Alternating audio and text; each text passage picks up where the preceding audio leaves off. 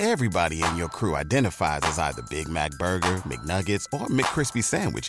But you're the Filet-O-Fish Sandwich all day.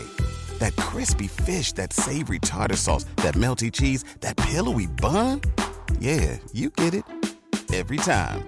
And if you love the Filet-O-Fish, right now you can catch two of the classics you love for just $6. Limited time only. Price and participation may vary. Cannot be combined with any other offer. Single item at regular price. Ba-da-ba-ba-ba.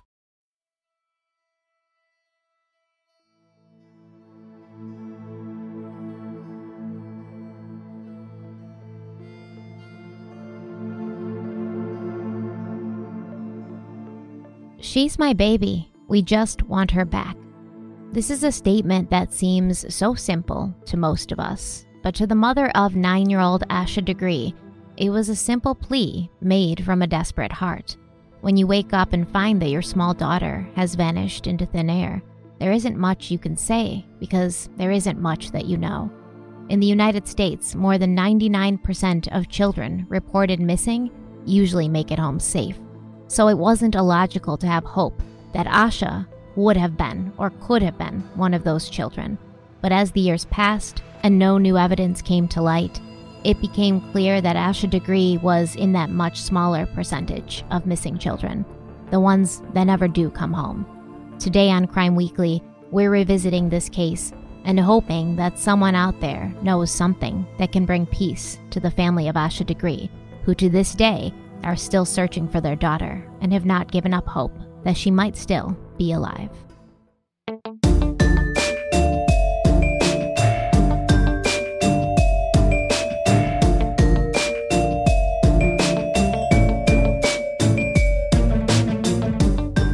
Hello, everybody. Welcome back to Crime Weekly. I'm Stephanie Harlow. And I'm Derek Levasseur. So today we're talking about the case of Asha Degree. This has been covered by podcasts and YouTubers before, but it is a very important case to me. Any case where there's a child missing is important to me because, you know, there's such a small chance they could still be alive out there somewhere. But either way, as a parent myself, as a mother, the not knowing, and we've talked about this in past episodes, the not knowing where your child is, what happened to them, it's a daily torture. And that was our question, I believe, last week for Lauren Spear, wasn't it? Would you rather know or not know? And I think the majority of people, I think I saw one comment where somebody was like, yeah, I'd rather not know. But 99.9% of people said the not knowing is the torture. The not knowing is the worst. So I really want to, hopefully get her case out there. It's been over 20 years at this point, but there's still a chance not only that she might still be alive, but that there is somebody out there that knows something and hopefully will come forward with that information. Yeah, that's the goal of what we do, right? That's our purpose. It's not just to tell these stories. We tell some cases that are solved so we can take things from it and apply it to our own lives, meaning us and our listeners and our viewers. And then with these unsolved cases, it's using our platform to do good. We're going to cover thousands of cases over the years. If we're able to solve one, whether it's a murder or a missing child, it's a success, because that's one case that wouldn't have been solved without us doing what we do. Without you guys doing what you do. So in order to do it, even though this isn't the funnest thing to talk about, it sucks actually as parents, like you said, it's a necessary evil. And we hope that with just one of these cases, we get an outcome that's unexpected, but definitely wanted. Yeah, and this case is crazy too, because I'm not going to ever say like, certain kids were doing things that got them kidnapped. But there are obviously like risk factors, that make a child more likely to be kidnapped. And Asha was in none of those risk factors. Like, her family was very protective. They did everything right. Maybe not right for you or right for me, but they did what they felt was right for them. They protected their children at all costs. So for her to go missing or have been abducted, it just doesn't really make a lot of sense. So it's a very big mystery, and I'm hoping that somebody comes forward or something breaks and it becomes less of a mystery. Okay, so Asha Degree was a shy and quiet 9-year-old who lived at 3404 Oak Crest Street in Shelby, North Carolina. And Shelby is a suburb that's located between the bigger cities of Charlotte and Asheville. And those who live there in Shelby, They describe it as a quiet, community-oriented, and family-friendly place to live. Asha lived in a 2-bedroom duplex with her father, Harold, who worked as a dock loader at PPG Industries, and her mother, Aquila, who built pianos at Kauai American Manufacturing in nearby Lincolntown, and her 10-year-old brother, O'Brien, who attended the same middle school as his sister. When Asha went missing in February of 2000, she was a 4th grader at Falston Elementary School, and no one could figure out how or why a seemingly normal and happy child could just vanish into thin air. As far as risk factors go for abduction, like we said earlier, Asha was on the very low end of the risk factors. Some might say that Asha and her brother O'Brien were a bit overprotected. I wouldn't personally say that because I personally believe that you cannot protect your children enough, especially when they're little and vulnerable like this. But I've seen that comment or comments like that made in this case from time to time that the family was overprotective. The Degree family, they were very close. They attended Mass every Sunday as a family at the Macedonia Missionary Baptist Church in Waco, North Carolina, and Asha never missed her weekly Bible study at the church. Harold and Aquila, her parents, they were very serious about education. So both Asha and her brother O'Brien had almost impeccable attendance records and perfect grades. Every day after school, they would come home and do their homework, knowing that they wouldn't be able to go outside and play until that was finished. The family did not have a computer, so the children didn't have access to the internet because their parents didn't want them talking to strangers online. And neither Asha nor O'Brien had a cell phone, so they would need to use the house phone if they wanted to communicate with friends. What Asha and O'Brien watched on television was even monitored by their parents, and neither child was allowed to ride their bike outside of their neighborhood alone. Now, a lot of Asha's father's family lived in the same neighborhood. Asha's grandmother and aunt lived right across the street, but Asha was still cautious when opening the front door of her house. Harold's sister, Patricia Banks, said, quote, "She doesn't even open the door for me without getting her mother's permission, and I'm her aunt," end quote. So like I said earlier, Harold and Aquila, they did everything right to protect their children from potentially negative external influences, but they still ended up losing their daughter. And that's really a truly terrifying thought as a parent, I think, that you can do everything right and still have something bad happen. And Asha's mother, Aquila, said, quote, "I never let them out of my eyesight, and that's why it's so hard. I always knew where my children were, except for now," end quote. Yeah, this story really drives home what we've been saying all along, which is there are cases that you guys have probably heard or listened to and said, well, I would never do that, or I wouldn't allow my child to do that. And maybe you're right. But it's good to throw these in there as well, because as Stephanie just said, you can do everything right and still have it happen to you. And it's scary to think of, but we want you to be scared because there's a reality out there that there are people living by you right now who potentially want to cause harm to you or someone you care about. I'm not trying to scare you. That's just the reality of the situation.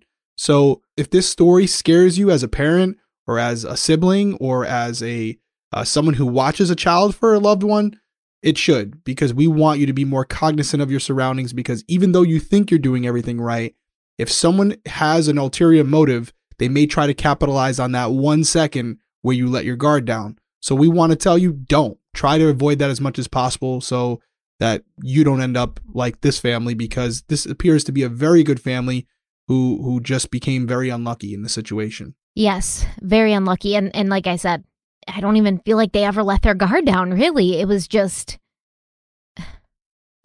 really unlucky. It's just the best way I can put it, because this is devastating and it's terrifying. It's terrifying as somebody who is overprotective too.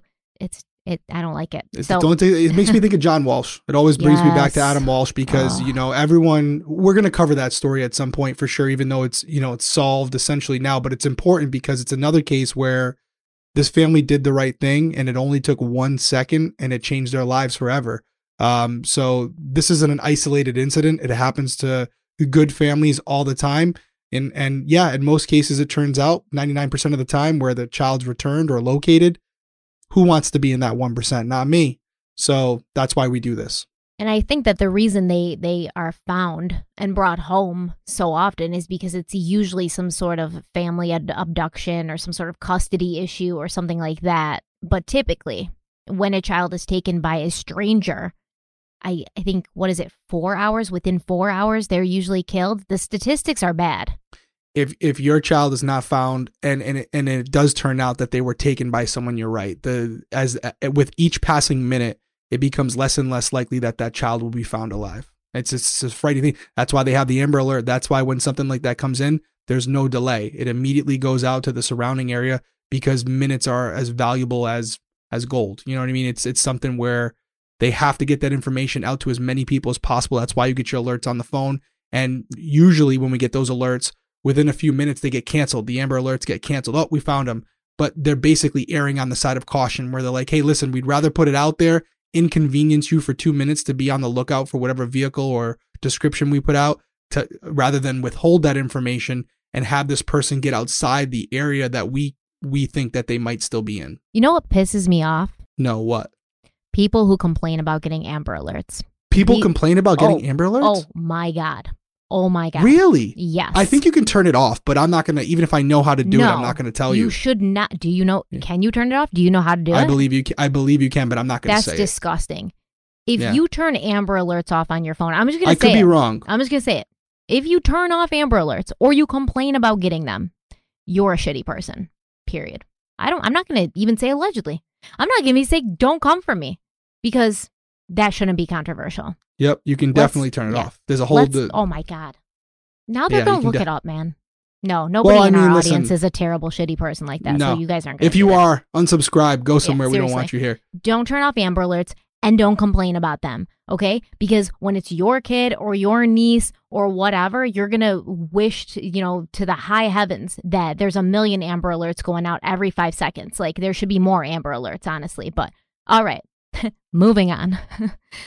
Oh, so Asha, what a sweetheart she was. Or is, we don't know, but it's hard. We do refer to her in the past tense because she's forever 9 in our minds, basically.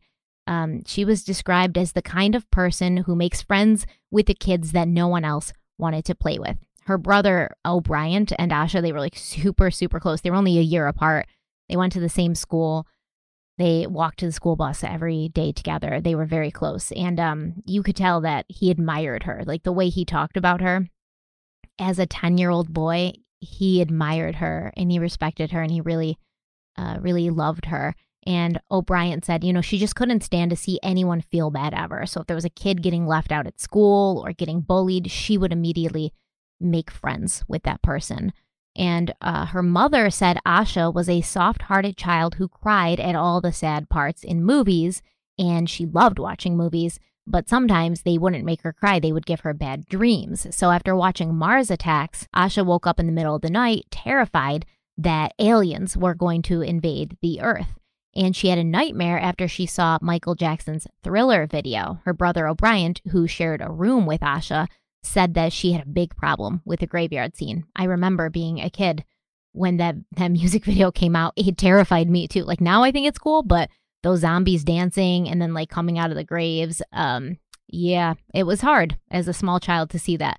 But Asha was scared of a couple things. She was scared of thunderstorms. She was scared of dogs. And I think that's mainly because she didn't like the dogs to jump up on her. But even though she was timid, Asha excelled at everything she tried.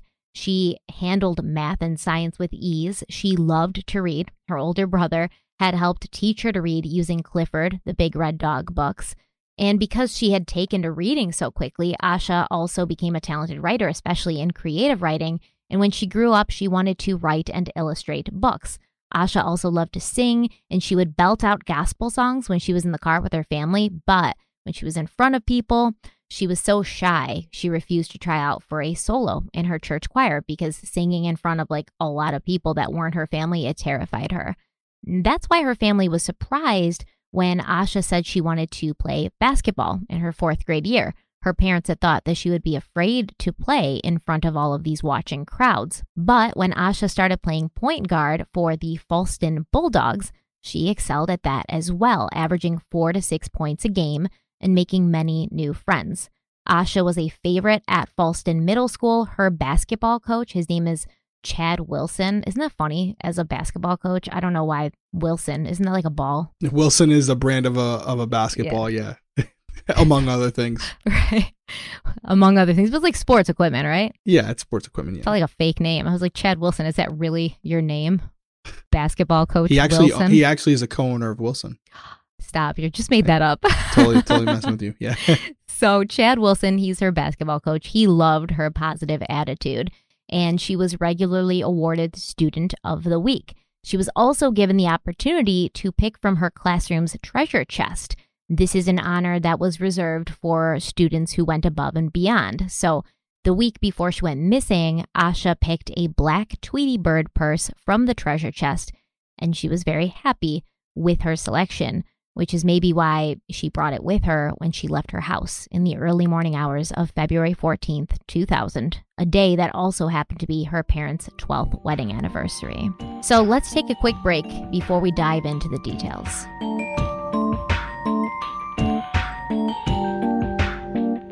The days leading up to Asha's disappearance seemed fairly normal. So on Thursday, February 10th, Asha and O'Brien, they walked to the bus stop together as they did every day. Once at Falston Middle School, Asha and O'Brien walked to Asha's 4th grade classroom hand in hand as they did every day. It's so cute. Like they would hold hands and he would walk her to her class. Every day he would drop her off at her 4th grade classroom and then he'd go on to his 5th grade classroom.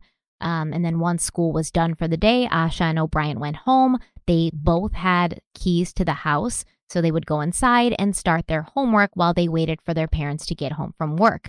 Now, Aquila typically worked a 9-to-5 shift, but Harold's hours were different that Thursday and the following Friday. Harold normally worked the second shift, which would have been between 5 p.m. and 1 a.m., but these 2 days he was scheduled for the first shift. So this is basically the same shift as his wife, the 9-to-5, a regular day shift.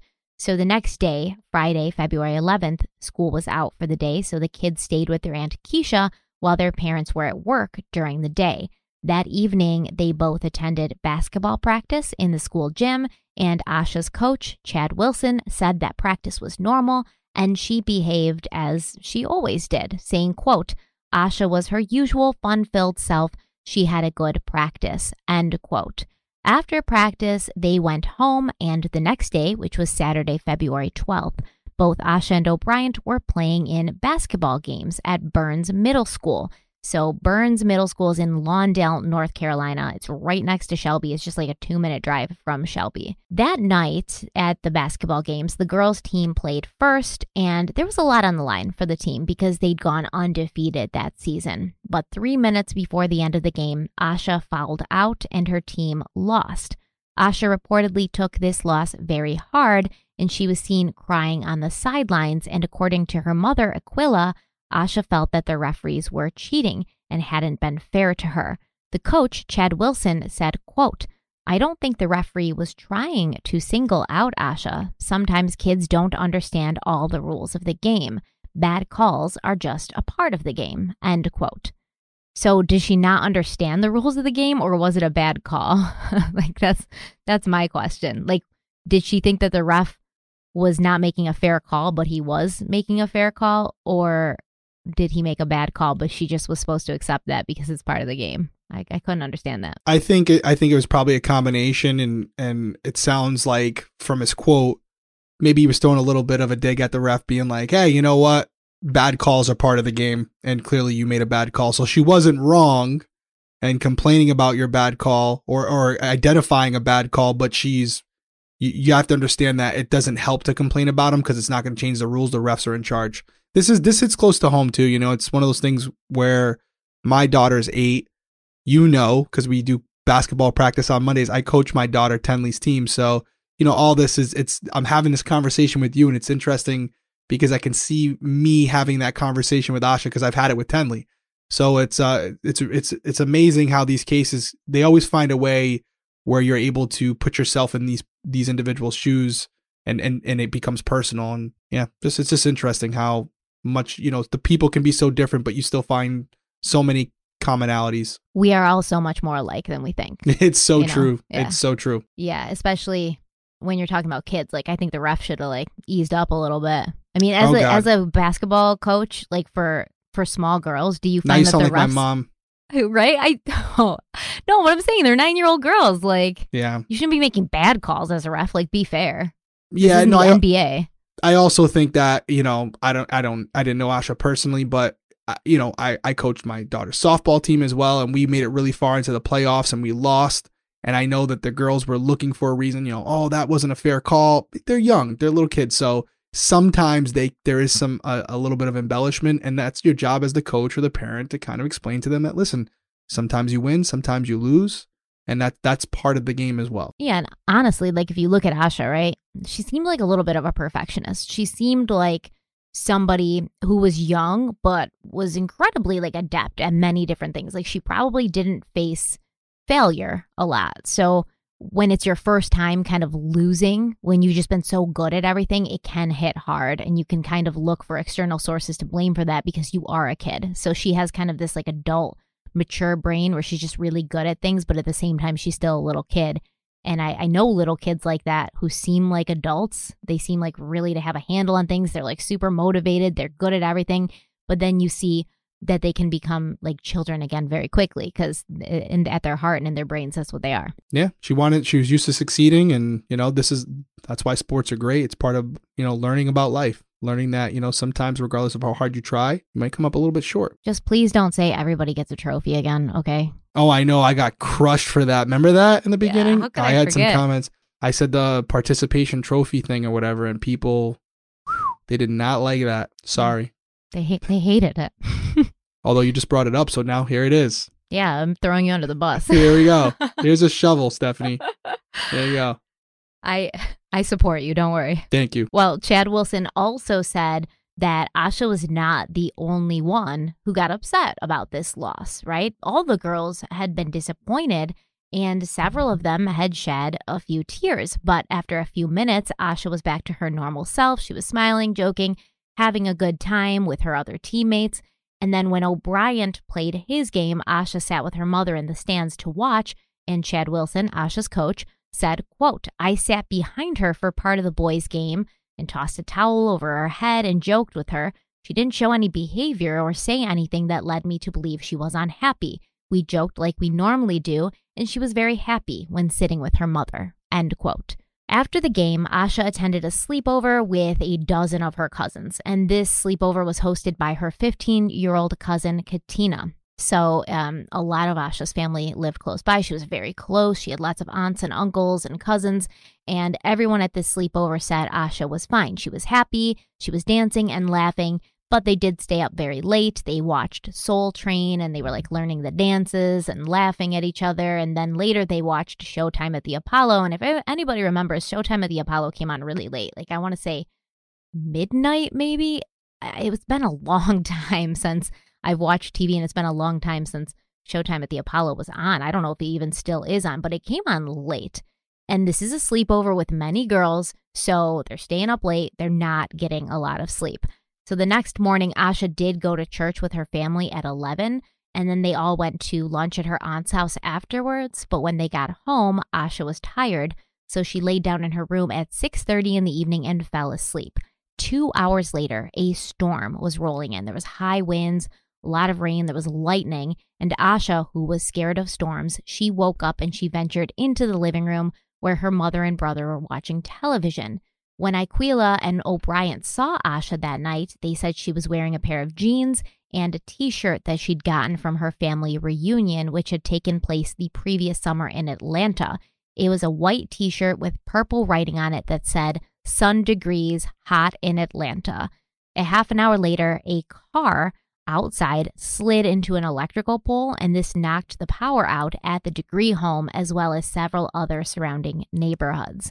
Asha and O'Brien would usually take baths in the evening, but because of the power outage, their mother told them to just get into their pajamas and go to bed. They could have their bath the next morning before school. Asha changed into a white nightgown with red trim and a teddy bear printed on the front, and both she and O'Brien climbed into their separate beds in the same room. Now, it seems that this evening, Harold Degree was at work. He got out of work around 11 p.m., and he stopped at a store to buy some Valentine's Day candy before heading home. Power was restored to the home and the surrounding areas at 12:30, and this was right around the time that Harold arrived back to the house. And when he got home, Harold looked in on both of his children, as he usually did, and he found them sleeping soundly. He went to bed himself about 2 hours later, around 2:30, because when you get home from work, if you work overnights and late nights, you can't go right to sleep. You got to wind down a little bit. I used to work at a nightclub, so I know that I'd be getting home at 4 and not going to sleep until 7:30. But he goes to bed at like 2:30. And this was about the same time that O'Brien heard what he thought was Asha getting up to use the bathroom. And a few minutes later, he heard like the springs in her bed squeak, and O'Brien assumed that Asha had gotten back into bed and gone to sleep. So a few minutes later, O'Brien heard Asha's bed squeak again, and he figured that she was just kind of like restless and moving in her sleep, but no one in the house heard anything else, and everyone slumbered on. The next morning was February 14th. Asha's mother, Aquila, woke up around 5:45 a.m., and she started drawing a bath for the kids. Now, Aquila would later go on to give an interview to Jet magazine, so I'm going to read in her own words what she said happened that morning. She said, quote, "I opened the bedroom door. My son O'Brien was under the covers, as he usually slept. I called his name and he jumped up, as usual. I realized that Asha was not in her bed. I looked beside the bed because sometimes she would get up at night and lay there. I asked O'Brien where she was. He said he didn't know. I checked the couch. I checked downstairs. I checked the kitchen. I checked every closet in the house. I went in my room and put on clothes and told my husband Harold that Asha was not in the house. I checked our cars. She was not there. My husband said maybe she was in my mother-in-law's home. She lives across the road. We called my sister-in-law's house. She was not there. That's when I went into panic mode. I heard a car next door. I didn't have shoes on. I put shoes on and ran outside. I called my mom and told her that Asha was not in the house. She told me to hang up and call the police. I threw the phone at Harold and went outside." End quote. So when she says that Harold said, maybe she's at my mom's house, and then she said, I called my sister-in-law, that's kind of confusing the way she words it. But the mother, Harold's mother, and I believe it's Harold's sister-in-law, lived across the street with Harold's brother, as far as I can tell. There's a lot of relatives in here, and they sort of pop in, and they all seem to like live in the same area, but they called Harold's mother, and they were like, is Asha there? Because she lives right across the street. Asha was not known to leave the house and just go there without telling anybody, but at this point, this is a last resort. And Aquila says, she threw the phone at Harold and ran outside. She threw the phone at Harold so that he could call 911 after her mother told her to have Harold call 911. Yeah, and just so we're clear on the time frame here, Harold, Asha's father, checked in on O'Brien and Asha at 12:30. So we know as of 12:30, there's a visual representation of Asha. We know definitively at that point she's in her bed. And again, someone might say, well, what if she had made it to look like she was in her bed? We're going off the assumption that he was able to see his daughter's head or body, something clear where he said, okay, there's daughter, there's son, probably gave him a kiss and a hug or whatever. But 12:30 is the last time that someone has seen her. Now, O'Brien... I think O'Brien saw her get up, right, to go to the bathroom. But then he just heard her bed squeak and thought that she was getting back in bed. And then he heard her bed squeak again and thought she's just restless. So that's 2:30 a.m. So at 2:30 a.m., now in here it says O'Brien heard what he thought was Asha getting up to use the bathroom, but you're saying...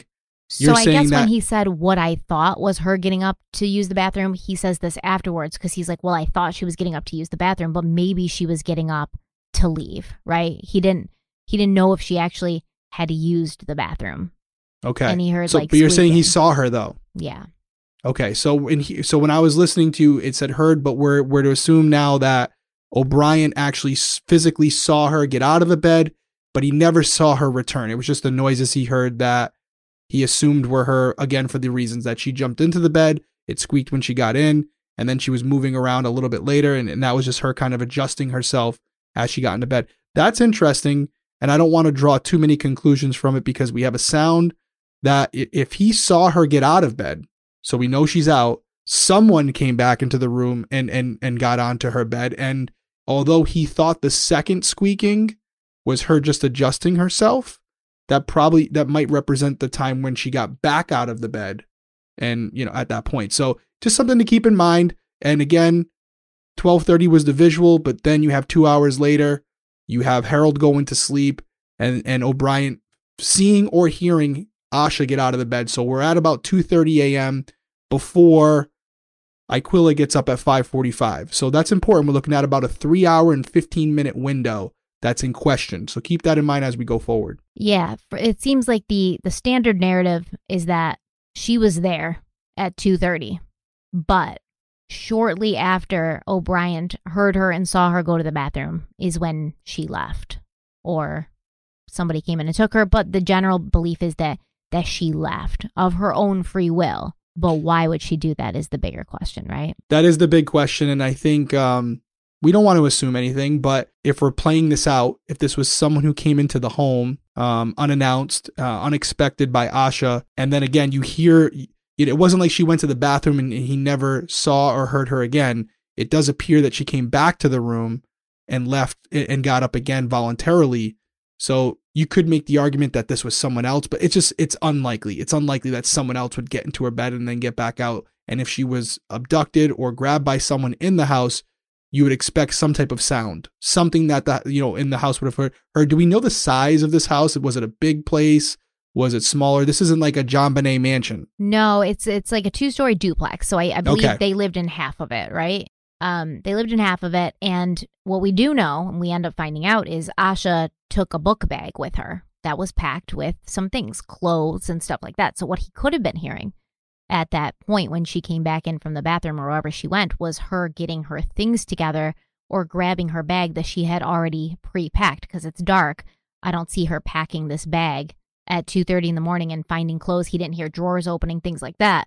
So she probably already had this bag packed, maybe hidden under her bed. So she puts her hand on the mattress to like reach under her bed, and so he hears squeaking, thinking it's her just like being restless or moving around in her sleep, but it's really her grabbing her bag. But he's half asleep at this point, right? So he doesn't remember or recall her leaving the room after that. But nobody in the house heard anything. And like you said, no, it's not a big place, and all the bedrooms are pretty close together. It's a duplex, so I assume it's rented. And we all know that those walls in these rented places can be paper thin. Yeah, you would expect to hear or see some sign of struggle if this was a kidnapping, none. Yes. And there was none. And he was in the room the entire time. They shared a room. Their beds are like 6 feet apart, not far. But we will use the squeaking of the springs to try to establish the timeline because we know she wasn't there by 5:45. So again, for you guys that are taking notes at home, you're looking at about a 3-hour window, which is not a big window at all. So keep that in mind. Keep your notes going so we can keep this timeline in perspective as we're trying to figure out what happened. Let's go to a break really quick and come back and tell you what happened after.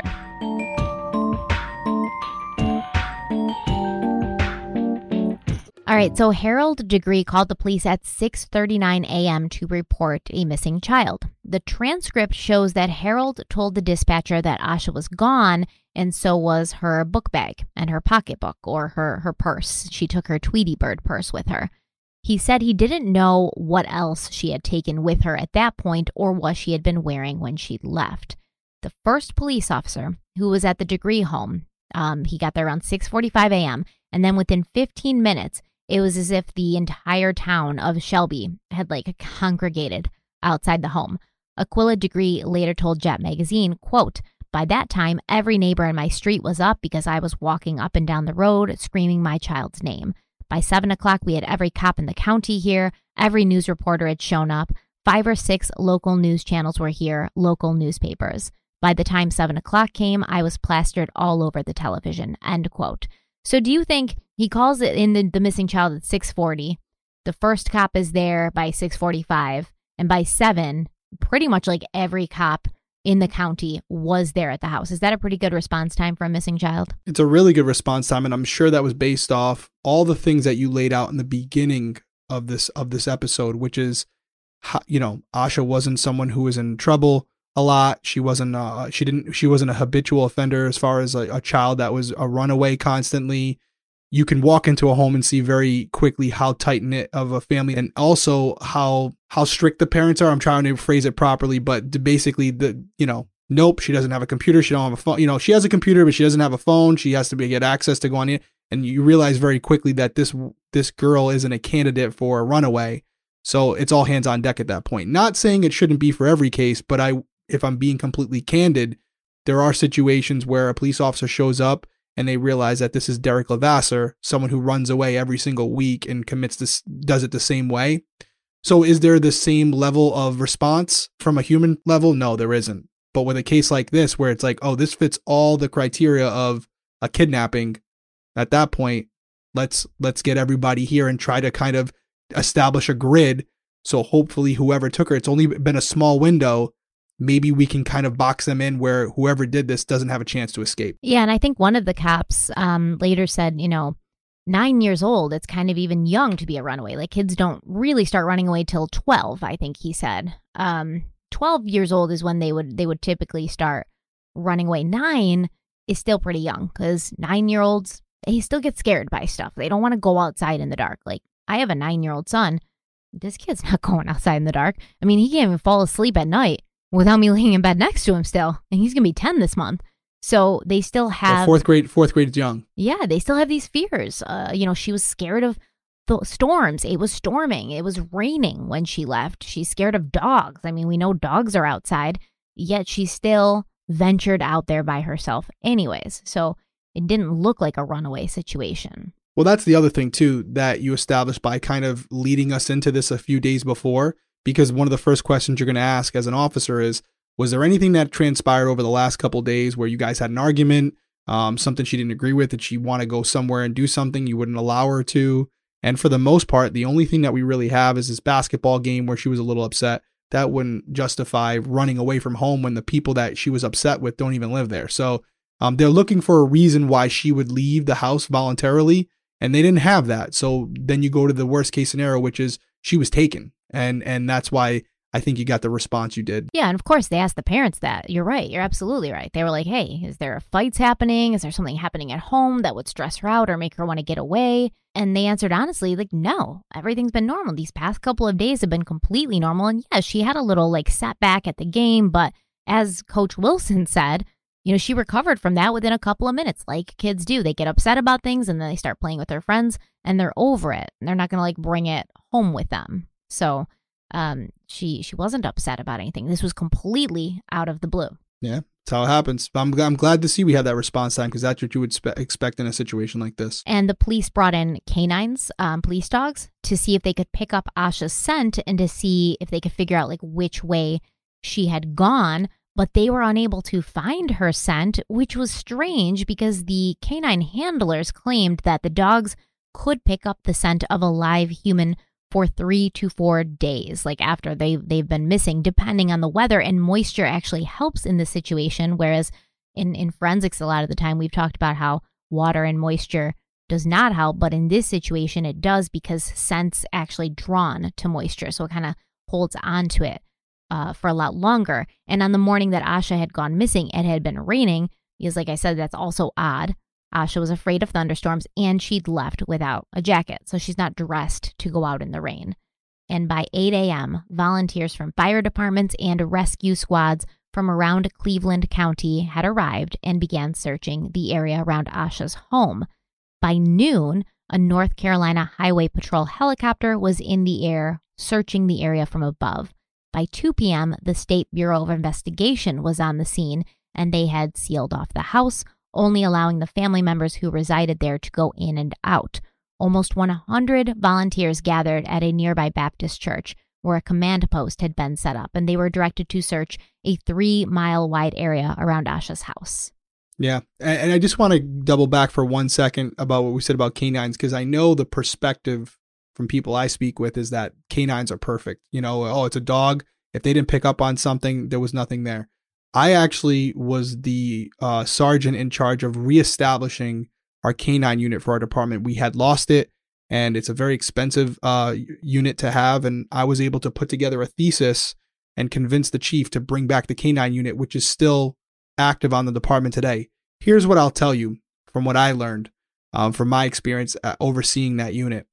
The dogs are very good. They have I think it's 300 receptor cells in their nose compared to us. It's something super crazy. And the dogs in general are very good, but the dogs are only as good as their trainers. And there are a lot of elements that can affect that. And I've had good handlers and I've had bad handlers. And the dogs, it's ironic, but they really reflect their owner. They kind of take on that personality as far as drive and their ability to perform their job. And I'll give an example where I was in narcotics and we would have a consent to search a car, and I would bring over the dog first, a canine from my agency or a different agency to kind of do a cursory search to maybe hit on certain areas that we should focus on when we're doing the actual physical search. Dog would search around the car, not hit on anything. And, we're still going to search it, obviously. And then I'd go in there and literally under the front seat is a kilo of cocaine. If you don't know what a kilo is, if you can see it's huge. It's about $30,000 worth of coke. And I'd pull it out and show the canine handler. And I'm like, what happened here? Oh, I didn't get that spot or whatever. It's like, dude, it's a kilo. So the reason I bring it up is just, look into the fact that the canine didn't hit, but don't hang your hat on it. It's not the end all be all. It is an aspect of it that you have to consider. And I'm not saying that this dog wasn't, I could find out if I do a little research that this was one of the best canines in the state. I'm just saying, as we talk about this case and we talk about other cases, don't automatically assume that because the dog didn't pick up on a scent, there wasn't one. That's all I'm saying. I mean, it was her house, so you'd assume that there'd still be some sort of scent around the house, right? And that's also something that does happen. There might have been a scent. There definitely was a scent of hers in the house. Sometimes the dog can be overstimulated where there's so many fresh scents, and maybe her scent is so strong, he's not able to track it because it's kind of everywhere. So there's so many variables that we could talk about when it comes to the effectiveness of the dog. And that's why, without going into all the nitty gritty of that, there are a lot of outside factors in every situation that can affect the canine's performance. So when I hear this, as someone with this experience, that's what I'm thinking. And now you guys will too. Yeah, that's what I was thinking. There's so much scent and it's moist in, outside because it's raining. So maybe they were like, wait, there's so much, she's all over this place. She's played outside here. She's all over this place. We don't really even know where to start. So that could have been what happened. So many possibilities. But later there's another site where she was suspected to have been, and they didn't pick up her scent there either. So that's another thing we'll get to. So the police found no sign of forced entry in the Degree house. All the doors had been locked when the family had woken up that morning. So if Asha had left, she'd locked the door behind her. There was no sign of a struggle in the bedroom or the house. And her bed looked as if it had been slept in, but it was left unmade, which was unusual for Asha because she would make her bed as soon as she woke up every single morning. O'Brien, who slept just feet away from his sister, like I said, he heard nothing. Nobody heard anything. And Aquila and O'Brien and Howard, they answered questions. They were cooperating fully with the police. But Bob Roadcap, who was a chief deputy with the Cleveland County Sheriff's Office, he announced that early on, everyone is still a suspect and they're not ruling anything out. So obviously the family, we've talked about this before, they're going to start there. They're going to ask questions. They ruled the family out very early on. I think it was just a couple of days. They said, they've been completely cooperative. They've been out there searching for her every day. They have kept consistent with their stories. They would not say whether or not the family took lie detector tests, but I feel like at this point, it's pretty straightforward. The police stopped looking at them as suspects very early on. So it's so interesting. And again, as we kind of dissect this case, you really want to know how they were able to rule them out so quickly. And this is nothing against the family, but you want to know how they were able to rule them out so quickly because you have other cases like JonBenet where, yes, there were more elements to that. I'm not in no way comparing it, but you had a ransom note, all these other factors. But in cases like this, when there's no sign of forced entry, no sign of a struggle, no reason for the child to have left the home, there was nothing tumultuous taking place leading up to the event, the first people you would look at and not rule out definitively until you had something substantial to say there's no way they could have done this, would be the parents. And would be the siblings, anyone under the roof of that house. So the fact that they were able to rule them out so quickly, I'm not saying it wasn't warranted. I would just like to know the specifics of that, because it would have to be a lot in order to say definitively there's no way they could have any involvement with this young girl's death or disappearance. There's still some people online who think that they might have had something to do with it. I'm not surprised by that. I personally don't. I'm not saying they do either. I'm just saying I'm not surprised that should cross people's mind. Yeah, it should be something that you consider anyways. If you're into true crime and you're looking at these cases from a standpoint of critical thinking and kind of keeping an open mind, of course that should be something you look at. Right. There's a reason the case hasn't been solved yet. Yes. But there were sightings of her after leaving the house in that morning. So it's probably why they ruled them out, or one. They know that exactly. And again, I knew you were going there, but it's like the critical thinking aspect of it, always looking at every possibility. You're going to come to stuff later in the story that's going to answer that question for everyone watching or listening to this. But it's something where I don't want people looking at this and just saying, oh, they just ruled them out because they were good people. There's more to the story that you guys are going to hear where you're going to say as well, okay, now I'm on board. Now I get it. Yeah, and it's absolutely, I'm sure they had Harold's alibi, like what time he left work, what time he got back. You know, they probably saw that their cell phones hadn't left the house, things like that. I don't even know if they had, what was this, 2000? They had cell phones, they definitely right? had it. I mean, it's funny because when you said 20 years ago, yeah, you're thinking, oh my God, that's, like prehistoric.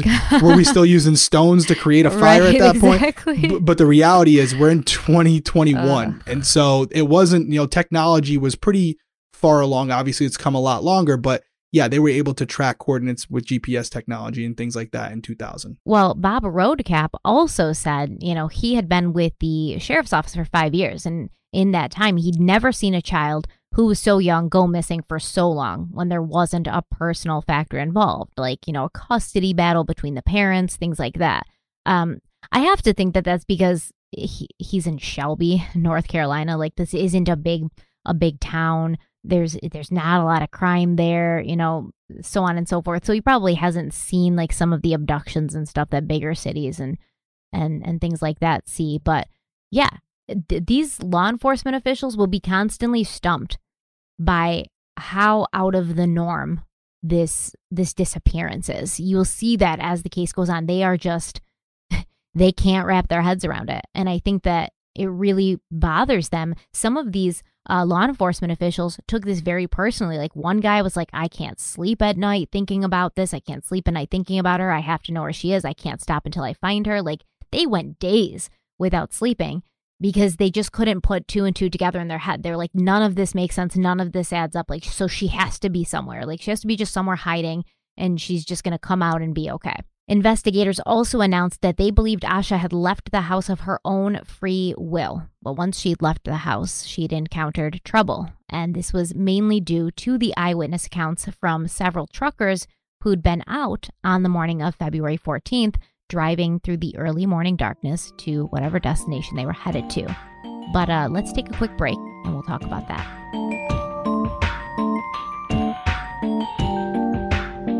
All right, so we're back from break, and I wanted to talk about what Stephanie just said as far as the effects it has on law enforcement officers, because I was in a smaller department as well, and we were fortunate enough to not have many child abductions, kidnaps, things like that. And so, I talked about her before. I'll talk about her probably 1,000 more times as we do this show. Michelle Norris, literally lose sleep about it all the time. I can honestly tell you this case happened before I was even a police officer, and I still think about it all the time. I have the file to my left in a safe. I pull it out and I constantly go over my own notes. That actually I got to freshen up the documents I have because they're photocopies because I've written out them so many times. But cases like this do stick with you because as human beings, we don't like having that lack of resolution, having that puzzle with all the pieces, but we just can't figure it out. And these officers, as much as, whether you like officers or not, it does become personal for them because a lot of them are fathers or brothers or whatever, cousins, and have experienced things like this. And in a small town like that, it's only a few degrees of separation. Everyone knows everyone. So they're relying on you to find this young girl. And when you can't, it really can take a mental toll on you. But to what we were talking about earlier, where you finished up before the break, now it's starting to make sense for people because as you're going to get into right now, there were eyewitnesses that saw Asha not with her parents. And that's obviously extremely important, because if you're to think that they were involved in some way, you would expect that these witnesses who are unbiased and objective would say, yes, I also saw a man or woman, and that person would match the description of one of the parents or O'Brien, and they didn't. So that's why it's important as we're going forward to understand how they were able to rule the parents out. But I don't want to steal the thunder. I know we're going to go over the eyewitness accounts, and it'll give you even a deeper understanding of why these officers came to the conclusion of ruling out the family, or at least the immediate relatives, I should say. So the first person to see Asha that morning was 25-year-old Jeff Rupp, and he was a truck driver for Sundrop Bottling Company. He was driving northbound on Highway 18 at around 3:45 in the morning when he spotted a little girl walking southbound with a book bag on her back. Now, Highway 18, this is a rural 2-lane highway. It starts at the South Carolina state line and travels north into Shelby, and then it connects Shelby to the town of Falston, Bellwood, Morgantown, and Wilkesboro. So this stretch of highway that Asha was seen on, it was located about a mile from her house. Jeff Rupp said, quote, "I seen a little girl walking down the road with her book bag. She had on a little dress and white tennis shoes, and her hair was in pigtails," end quote. So Asha had been seen going to bed wearing a white nightgown, and she always wore her hair in pigtails, like always. That's how she wore her hair. Jeff was worried about this little girl who was walking in the dark through the rain completely alone. So he turned his truck around and drove back towards her to see if, she needed help. But when he drove by her for the second time, Jeff claimed that she ignored him. And he said, quote, "I went back, but she never did look up at me. She looked like she knew where she was going. She was walking at a pretty good pace," end quote. So Jeff Rupp passed by Asha one more time when he turned around to go back the way that he'd originally been traveling. And it was at this point that he noticed, as he watched her in his rearview mirror, that Asha was veering off the highway and she was going into the fog and darkness, like off into a field. Now, about a half an hour later, Roy Blanton Sr. and his son, Roy Jr., they were also driving on Highway 18, and they were finishing up a trucking run for Porter's Transport. They were also heading north when they saw a small figure walking on the highway. Roy Blanton said, quote, "It was a small figure wearing light-colored clothing. I thought it was a woman. I couldn't tell if it was a child. Thought maybe it was a domestic violence thing where a woman left the house and was out walking," end quote. Roy was worried because it was still dark and, it was foggy and the rain was causing low visibility. So he sent out a warning on his CB radio in his truck to warn other nearby truckers that there was a person walking on the road on the highway and they should keep a lookout so that this walking person wouldn't accidentally get hit. Now, the clothes that she was wearing, they're reported differently depending on what you read. So Jeff Rupp definitely said she was wearing like a little dress, which leads us to believe she was still wearing her nightgown that she left the house in, that she was wearing when she went to bed. But some sites and some sources say that Roy Blanton Sr. saw a figure wearing a long-sleeved white shirt, white pants, and white shoes, like dressed all in white. So it leads me to ask the question, was this the same figure? Because Jeff Rupp definitely said this is a little girl. He drove back to see her just to make sure because he was worried because it's a little girl. But Roy Blanton Sr. said it was a figure, probably a woman, couldn't tell if it was a child. He thought it was some sort of domestic violence thing, and he just sent out this call on the CB radio to warn other people. Was this the same figure? And how could it have been the same figure if Asha had veered off the road, off the highway? Would she have been back on the highway a half an hour later for Roy Blanton to see her? So this gets a little confusing. What do you think? So when I'm hearing it, there's a couple thoughts that, come to mind and, thinking about it. When I was a kid and I'm walking, if I saw a suspicious person or a vehicle pass me multiple times or be in my area and I got nervous, I would not make eye contact with them. And I would usually veer off into a driveway or a parking lot to make it look like I had arrived at my destination and there might be somebody waiting for me. So what the behavior that we're hearing initially, as far as Asha veering off the highway, he did pass her multiple times, 3 to be exact. She could have looked at that as suspicious, where maybe this person was going to try to hurt her. So she veered off the highway to try to avoid this person because, again, the truck's not going to come off the highway with her. So by going into the woods, maybe standing by for a couple minutes and then coming back, that could potentially explain that behavior, why she did that. She was maybe in fear. Do I believe Roy Blanton saw her? You know, I would want to know exactly the distance between the two spottings, but it would be a big coincidence to have someone, because let's be honest, guys, it's not normal to see someone walking along the highway. I know we've all seen it, but every time you do, it's an anomaly. It doesn't normally happen. It's very dangerous. So to have Roy Blanton see this figure 30 minutes later in an area where she would have been if she had stayed on the highway is either a huge coincidence or it was in fact Asha. And I think the description of clothing, because he didn't have a good eye on it, he was partially guessing. And that's why I always tell witnesses, don't guess, only tell me what you know, not what you think. And so I would think that he did see her. If I would think that it's too much of a coincidence at that time to see someone who even somewhat matched the description of our victim. And as far as the dress, as opposed to a nightgown, it's possible that she was wearing... No, it was... Jeff said he saw her wearing a little dress. And the other says pants and a long sleeve shirt. Yeah. So I don't take too much in that. And it also could be, like, my initial thought was, yeah, it's the nightgown again, but I don't know why she would be wearing a nightgown out to go out. It's possible, or she was wearing something else similar that was in fact a dress and not the nightgown. That's possible as well. But as far as the discrepancy in the two descriptions of clothing, Roy has said he didn't have a good look at her. He couldn't even tell. So he was really trying to fill in the blanks to be helpful. But I think based on the timing and the location, I think it's too big of a coincidence not to be her, honestly. But again, that's just where I'm coming from based on the time frame between the two. So I'm going to ask you this question again after I tell you more information, okay? Please do. Okay. I'm going to. I know it's coming. So during the first day that they were searching for Asha, the State Bureau of Investigation, they're questioning Asha's family, her friends at school, her teachers at school, her coaches. They also interviewed employees at convenience stores along Highway 18, trying to find someone who knew where Asha may have been heading, or like if she'd told anyone that she'd been talking to someone who she was going to meet with, etc. They did talk to her friends, and her friends were like, no, she never said anything. We don't think she was talking to anybody. But I've always thought, like, maybe they just didn't want to get in trouble. I mean, these are young girls. Maybe they just didn't want to get her in trouble. Maybe they literally thought, especially at the time, whoever she was with could be trusted because Asha had told them that.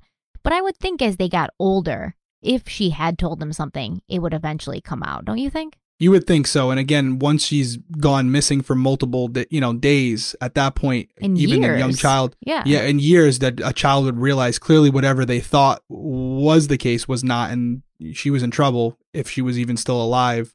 And you would think they would come forward. But yeah, there is that element where you're dealing with young people that they feel now that so much time has passed, the fact that they never said nothing initially, they're kind of stuck, and that's an element of it as well. True. But this been 20 years. They'd be in their 30s now. You think that, I don't know. So guilt. I know. So many things. That's rough because that's a true unknown.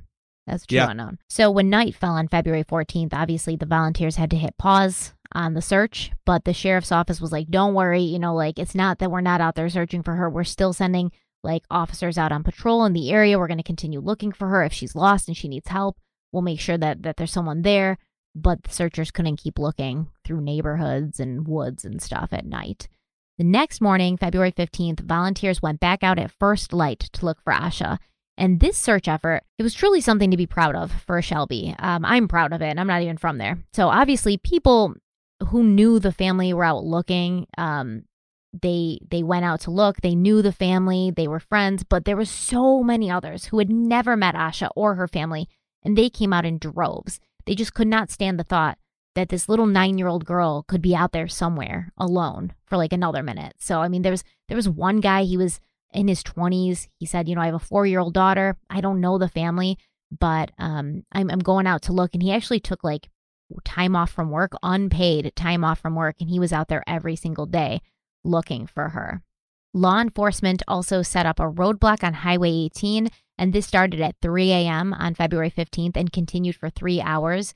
They were pretty much hoping to find a motorist who had seen something that Monday morning, maybe on their commute to work, but no new clues came from this roadblock. So the reason that they set it up at 3 o'clock was, this is never said, but I'm assuming it's because that's about the time that she was seen on Highway 18. So they're going to go and set this roadblock up, hoping that anybody who normally drives that route, even if they're going to work super early, may have spotted her as well. And the fact of the matter is they talked to a lot of people who were like, yeah, we were driving this way on Monday, but we didn't see anything. And that's always stuck out to me too, because it's these truckers, but nobody else saw her. Yeah, it's possible that she was trying to avoid being seen as well.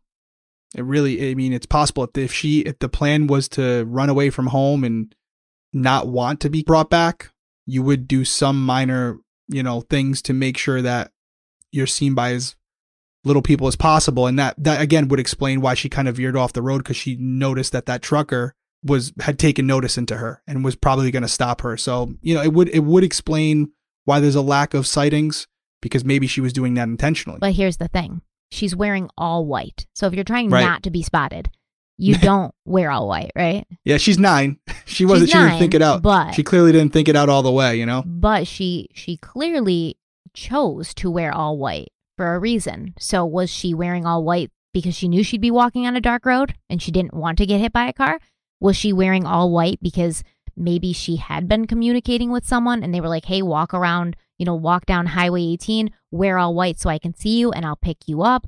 Was she wearing what was the reason? If you're going to try not to be seen, you're going to dress in dark clothing. I feel like even a 9-year-old would know that. Yeah, you would think so. But again, we can't always explain the minds. I can't explain the mind of my 8-year-old, which she does sometimes. So to think that you're going to execute this plan where you're going to run away from home without being detected, it's a lot. One thing I want to bring up, and you may have more information on this, but it was something that I was looking up because obviously there's a lot of information about this case online. And I wanted to have a visual representation of, where was this highway in relation to their home on, Oakcrest, did you say? We said earlier? Oakcrest Drive. It looks about, Highway 18 is right near the house. Yes. It's very a mile close. Away, yeah. It's about a mile away to get to the highway, to actually get on the highway. About a 20-minute walk. About a 20-minute walk if you're walking, about 8 minutes if you're driving. And then it brings into consideration where on Highway 18, because Highway 18 runs a long way, all the way up to 182. And you're going to probably get into it a little bit more. I don't want to give away, but if she was heading north, there was something in that direction that might explain why she was going that direction. I don't know if you're going to be bringing that up, but I don't want to get too far ahead of ourselves. She was heading south. She was heading south. The truckers were heading north. The truckers were going northbound, because I do know it looks like if you're heading towards 182, you did have Falston Elementary School up that way. So this is the exact same route that she would take to walk to her bus stop, that she and O'Brien would take every morning to walk to the bus stop. There was a theory that she was sleepwalking, even, that she'd gotten up, grabbed her book bag, and started walking the normal route that she would. I don't believe it, because I don't think that her normal route to walk to the school bus would bring her to Highway 18. And I'm not an expert, but I think sleepwalking for 20, I guess it's possible, but if she didn't have a history of that. She did not have a history of sleepwalking. She had never sleepwalked before. She'd never sleepwalked before. So it's just a theory, it's one of those theories that comes out when it's like you've exhausted every other possibility. And it's like, maybe there's this 0.5% chance that this could have happened. I think it's a strong theory, but I just don't think that a sleepwalking 9-year-old would have gotten herself a mile away to Highway 18. And she was cognizant enough to veer off the road for whatever reason. So again, it's just something I wanted to bring up. For the YouTube version, we'll definitely throw up the map, because if you're not familiar with the area, you won't know. But to kind of give you an understanding of, well, how far was she walking? How far did she live from the highway? It wasn't that far. It wouldn't take her long. So again, with the time window that the sightings were seen in relation to when they believe she left the home, which is around 3 a.m., it does line up. It does match, which is important when you're trying to establish credibility and validity of the witness testimony. It all lines up. This person's telling information about this young girl, what she was wearing, the time in which they saw him. It would line up with the theory that she left the home around 3 a.m. So that's important when you're trying to establish what witnesses are worth listening to and which ones you might want to put aside for now. So a spotter plane from the SBI was sent into the air, and this plane was equipped with heat sensors and infrared equipment. Obviously, they're looking through like more dense areas of forest and things to see if there's any heat signatures in there that would, show maybe a little girl hiding. And the search was expanded to the area of Highway 18 where Asha had been spotted by the truckers. And one of the residences in this area belonged to the Turner family. This was the home and business of Charles Turner, who owned Turner's Upholstery at 2953 Falston Road in Shelby. Now, Charles's wife, Raleigh, and her daughter, Debbie, they were approached by a couple of searchers on horseback, and the searchers were like, hey, this little 9-year-old girl's missing. Can you check any of the buildings on your property for signs of Asha? So Raleigh and Debbie, they proceeded to look through their 3 outbuildings and this rundown barn or shed, depending on, once again, the source. Some people call it a barn. Some people call it a shed. To me, it looks more barn-like. It's got higher ceilings. It's kind of big. But usually this barn was used to store like old discarded pieces of furniture because this was a furniture business. And it also stored this pretty large farming tractor. So in this barn, the Turners found several items that they claimed had not been there before. There was a white pencil from the 1996 Atlanta Olympics. There was a green marker and some candy wrappers. Near the tractor, there was also a wallet-sized photo of a young black girl and a yellow hair bow. So I don't think we've even said it, but Asha Degree, she's black. There's this little wallet-sized picture of a little black girl and this yellow hair bow. So Charles Turner would later tell the media, quote, there was a little picture next to the tractor. The hair bow was 1.5 inches long and it had a little teddy bear on it. It was solid yellow, end quote. So the next day, the Turners brought the photo of the little girl that they'd found into the police. They didn't bring the other items in. They just brought the photo. But when law enforcement showed this photo to Asha's parents, they said, not only was this not a picture of Asha, but they didn't even know who the girl in the photo was. So when the Turners were told that the picture that they'd found in their barn wasn't Asha, they assumed that the other items they found in the barn were unrelated as well. So they kind of like put them in a pile and put them to the side. They like stored them on their enclosed porch. And they didn't bring them to the police. Okay, we're going to take one more break before we finish up for today.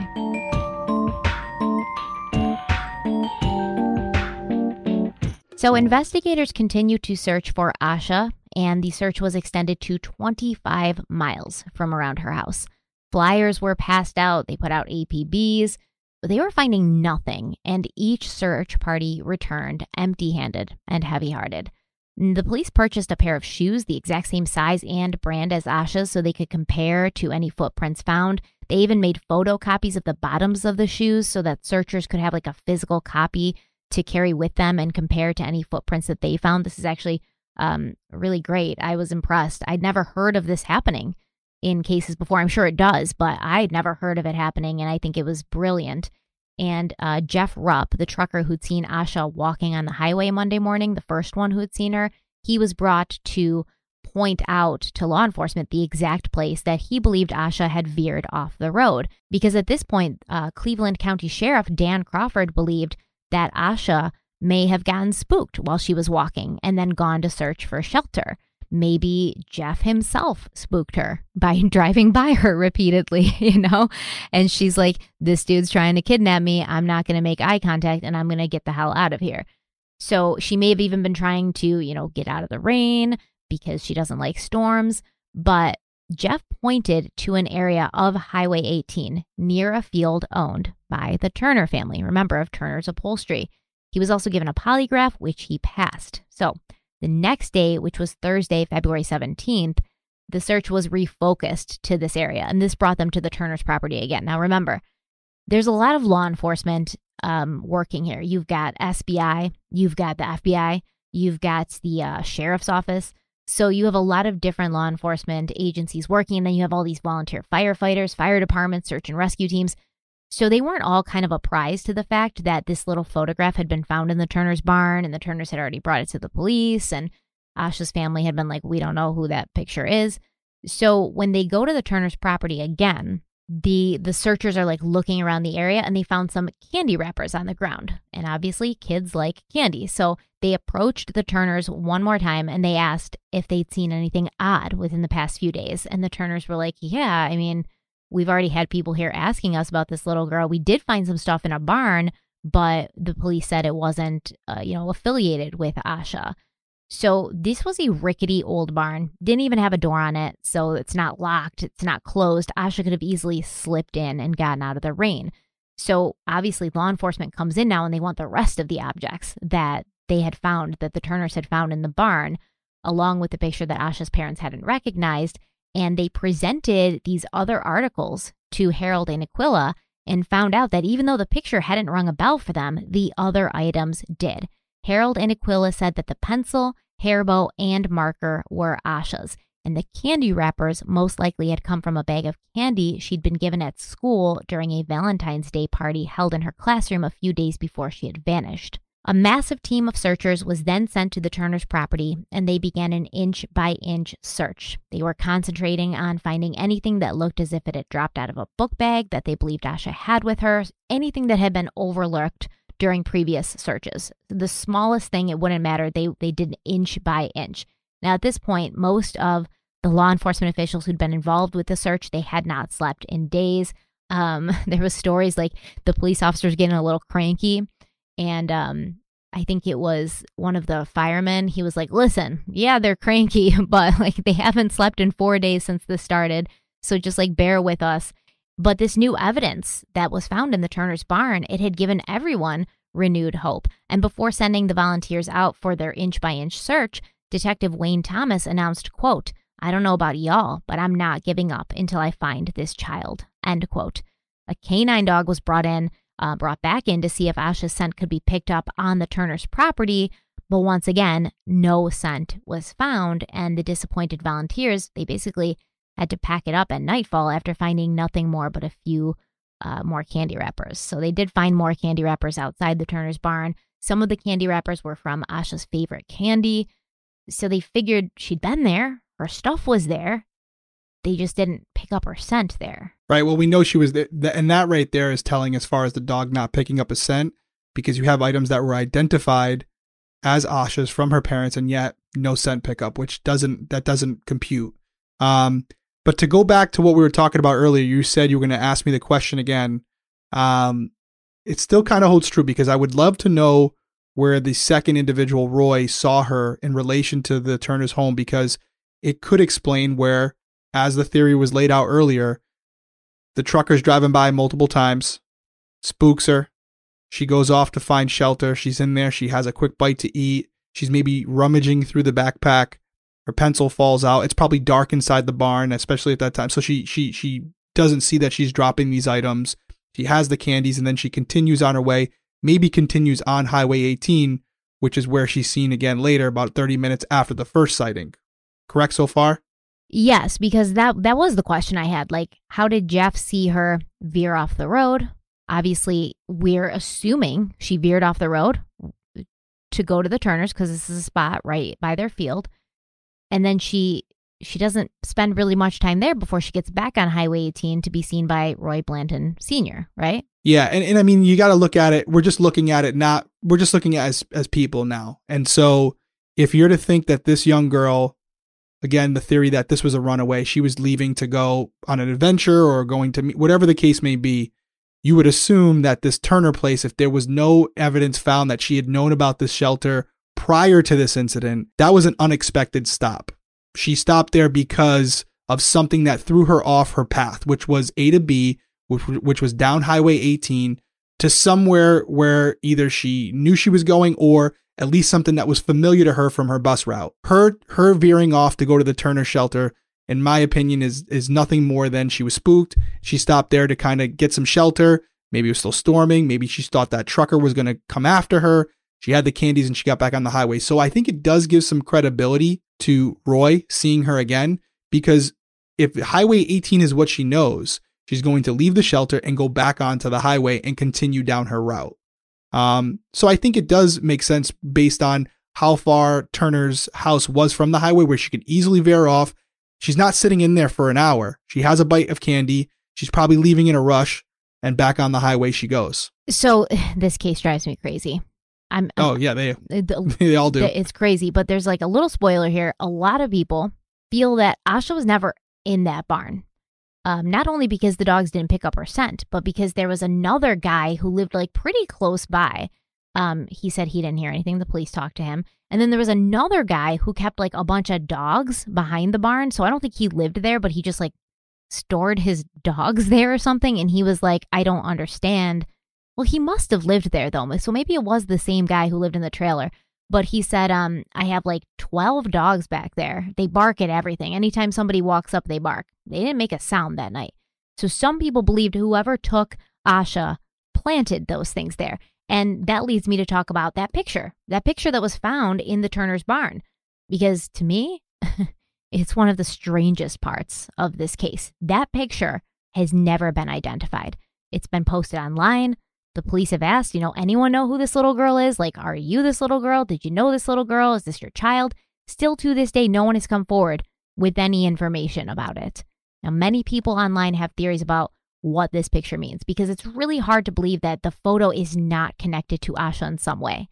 It was found along with her belongings after she went missing. Her family didn't recognize the girl in the picture, nor did the Turners. Some people think that this might not even be a real girl. It kind of does look as if it could be computer edited.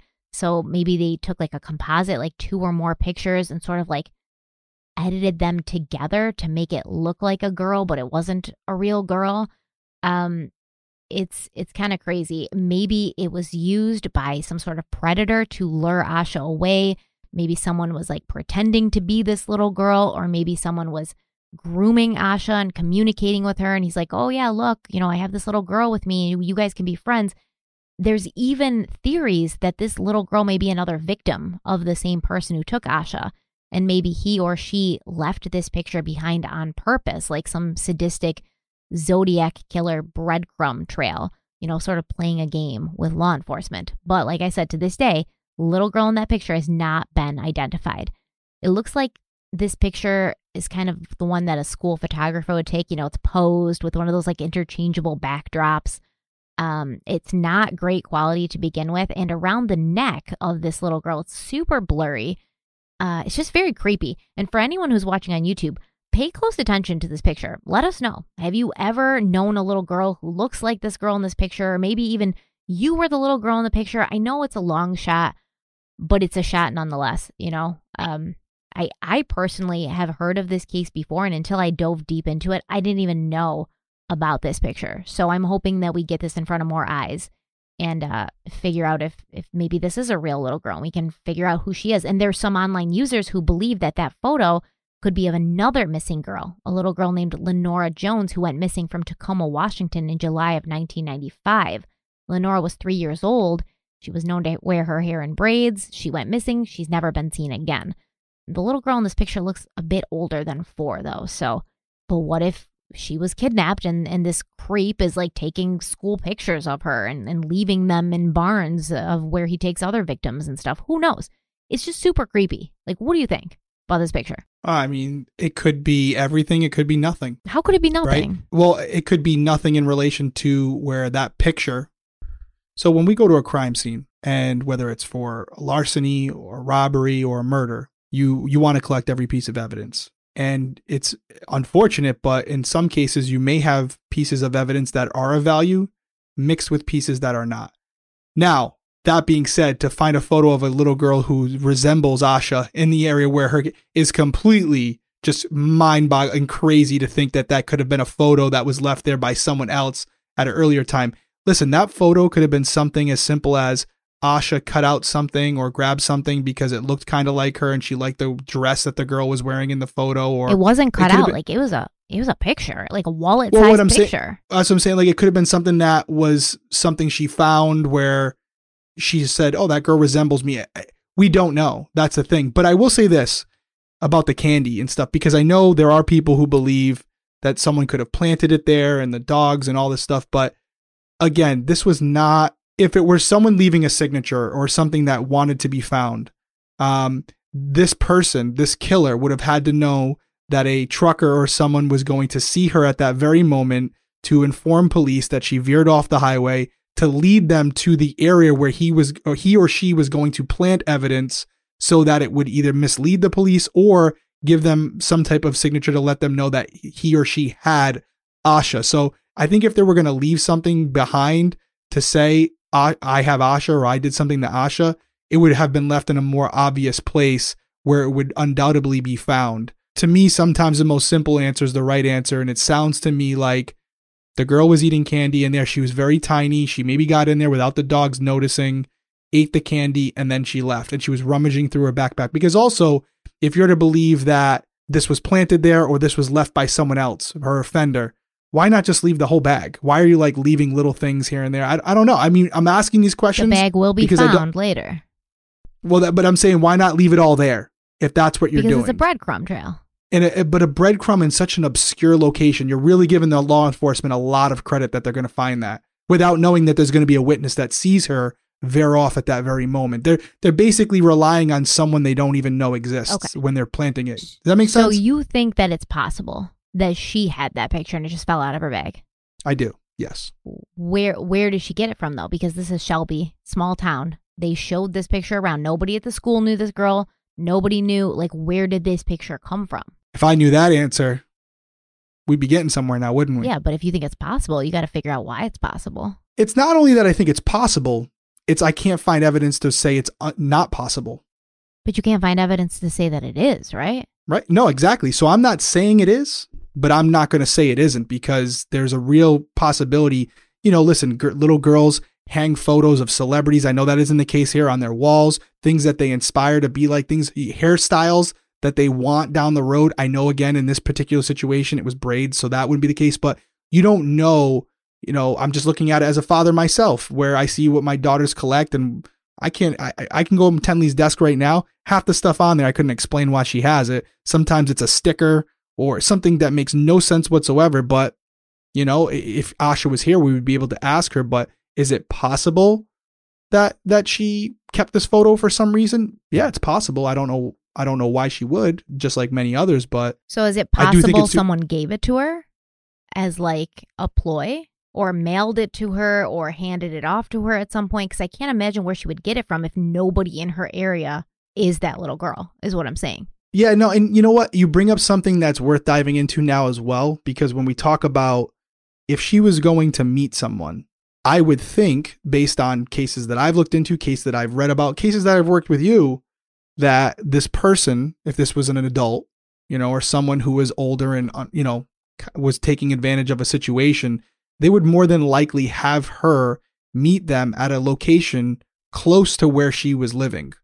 They wouldn't have her walking down a highway where she could be seen or this person can be seen. And they wouldn't have them meeting them in an area of a field where, from my understanding, from what we know, it wasn't a place of familiarity for Asha. She knew about the school. She knew about the bus stop. So that would be a location, but it wouldn't explain why she would stop at that midpoint, that location, or why this offender would stop there. So that's why I'm having a problem with it. But again, these conversations that you and I are having right now, guarantee you, law enforcement was having those conversations as well. They're still having them when they're doing their cold case investigations and they're going through the case, and they're having new detectives look at it to try to give some new insight to what could have happened. This is why this case is so fascinating, and this is a major reason why it hasn't been solved, because these little things could mean a lot, could be the answer to the question, or it could be just something that's intended to throw law enforcement off, which is exactly what it's done and why you and I are discussing it today. So that's our question this week, guys. As far as the picture goes, do you think that it's connected to Asha's disappearance, or do you think it was just an innocent thing she had in her bag that dropped out along with the candy wrappers and the pencil when she was rummaging through trying to find her favorite candy? Let us know in the comments if you're watching on YouTube, and if you're listening on Spotify or Apple or whatever, let us know through social media or our website. You can leave us a speak pipe. Don't forget, you can always do that. We'd love to hear from you. I also found it very strange that the canine dogs were brought to Asha's house and the Turner's property, two places she was assumed to be on that rainy Monday morning, yet the dogs could never pick up her scent at either of these locations. I always have found that strange. But you said, it could be more about the handler. It could be more, I don't know. I feel like at the Turner's property, if she'd been there in that barn, they should have picked up something, right? Been able to like follow her path if she went back to the highway, or at least be able to pick up her path from the highway to the Turner's barn.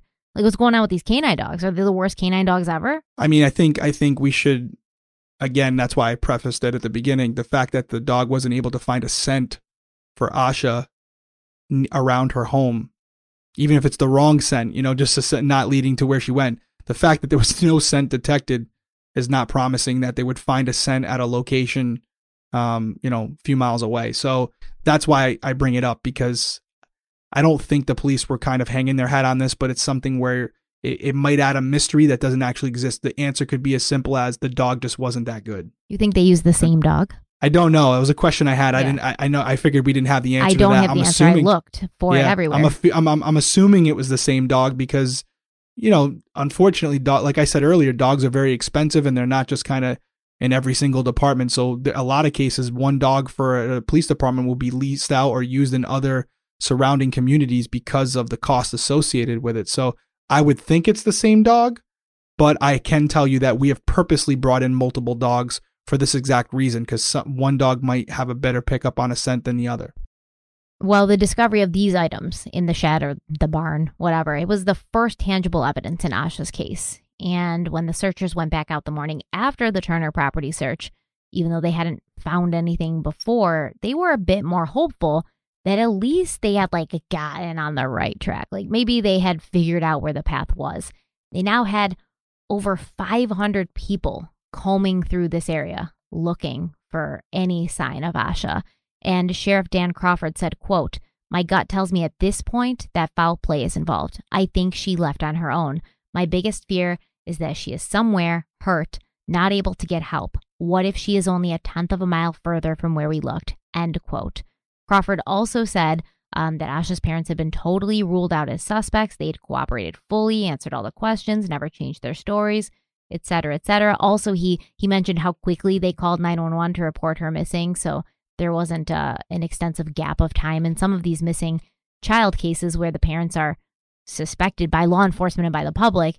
You've got this kid going missing and then they don't call the police and report their kid missing for 6 hours, right? So then that's obviously suspicious. Why did you not report that your 5-year-old kid was missing for 6 hours? That's always suspicious. So, they basically said, we don't suspect them. But on Friday, February 19th, Aquila was rushed to the hospital after experiencing shortness of breath. She's obviously stressed out. She's going through a lot. This is horrendous. I can't even imagine. And what happened was the sheriff's department had received a tip that a young girl had been seen walking near some railroad tracks near Highway 18.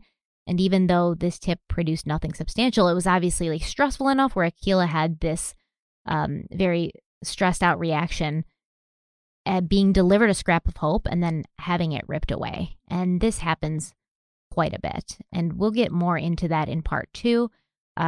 There's more things to get discovered. Asha's book bag gets found not shortly after she goes missing, but over a year after she goes missing in a very strange place.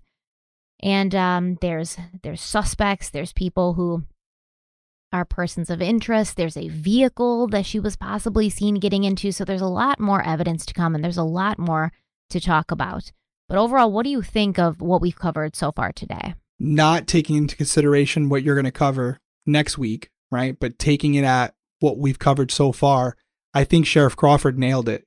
At this point in our story, in this investigation, you have a scenario where his gut tells him foul play is involved, but there's a reality where he's literally feet away from finding her in the woods or whatever. And it's kind of goes back to the Delphi case where, the night before they searched for these girls and they just missed them basically because of the elements. And, they were fortunate enough to find them the next day, but there are cases where we don't even know about because they were never found, where there was probably a body within feet from where the search was conducted.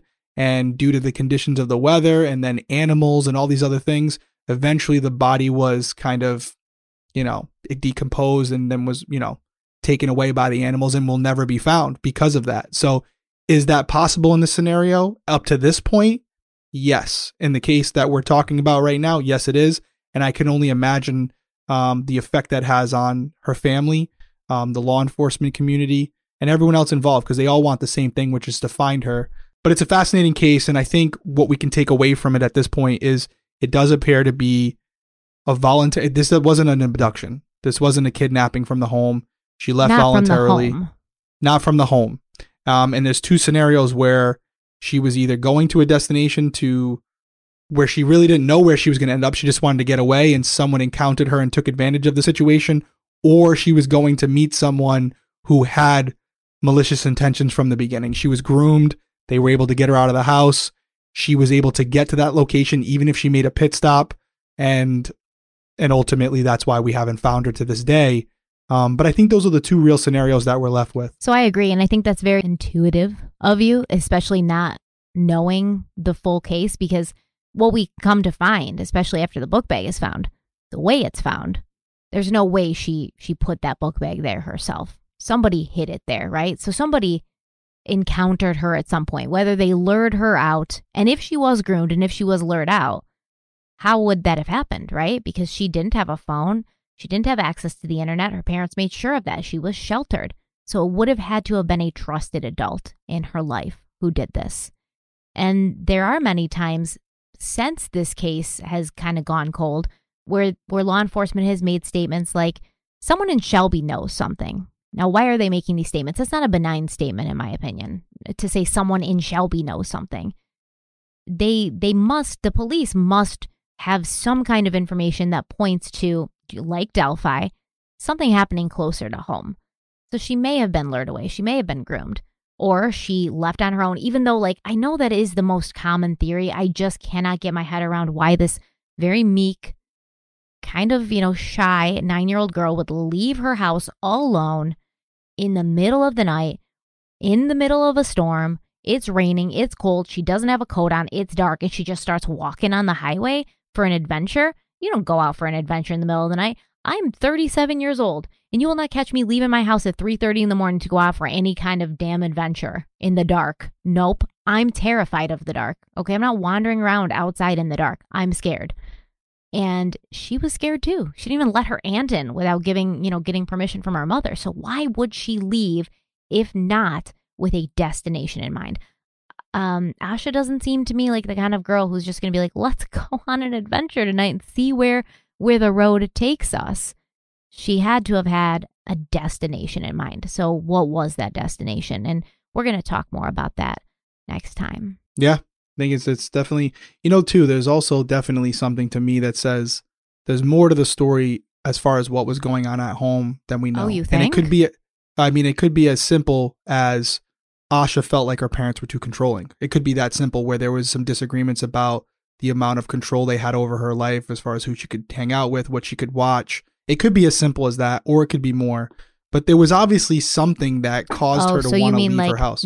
She's getting older. She's 9. She's getting older. Maybe she wants dissension in the home. Maybe, they found out she was watching Soul Train or something, and they got upset about it because she was at a sleepover, and they really monitor what she watches at home. Maybe she's not allowed to watch that at home. Like for me, it was The Simpsons. My mom did not want me to watch The Simpsons, okay? But every time I went over to my friend's house, that is exactly what I watched. And my mom would always get very, very upset. She was a single mother. She didn't have a lot of time to control what I was doing when I wasn't under her eyes.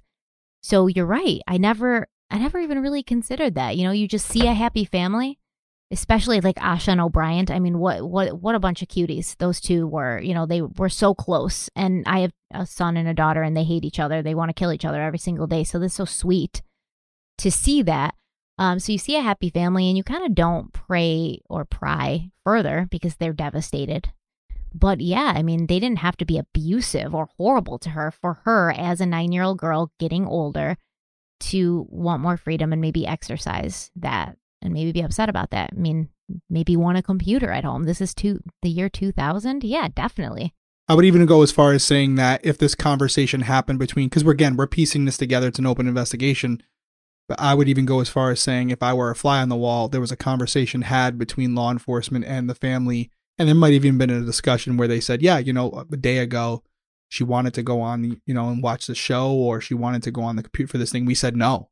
And she wasn't happy about it. She was upset. It could be something as simple as that triggered it, where she's like, I'm leaving. I don't want to be here anymore because kids overreact. So But she didn't leave a note or anything. Like when I pretend ran away when I was 9, I would leave a note like, I'm leaving. You're so mean. You're the worst mother. You're never going to see me again. And this is what you get, because you really want to drive that home. Because you don't really want to run away. You just want to let your parents know that you're hurt. Yeah, you're hurt and you want them to realize that. So there was nothing like that. I don't know. It's just strange. Nope. It's definitely a one that makes you stay up at night, even though we're not directly connected with it, because again, you want closure for the family. You want some type of resolution. I want to know where she is and what happened to her. Yeah, of course. And I'm sure the family does as well. Yeah, I'm sure they do. But come back and join us next week. We will dive more into the evidence, and there's a lot more to come. So we will see you then. Thank you so much for being here. Don't forget to subscribe if you're watching on YouTube, by the way. We never say that because we do it for the podcast and we put it, but don't forget to subscribe. And you should also share. You should definitely hit like, and you should go on the podcast platforms and give us 5 stars because we love you and we hope that you love us back. I agree with everything she said. Until next week, guys. Thank you so much for being here. Bye. Later.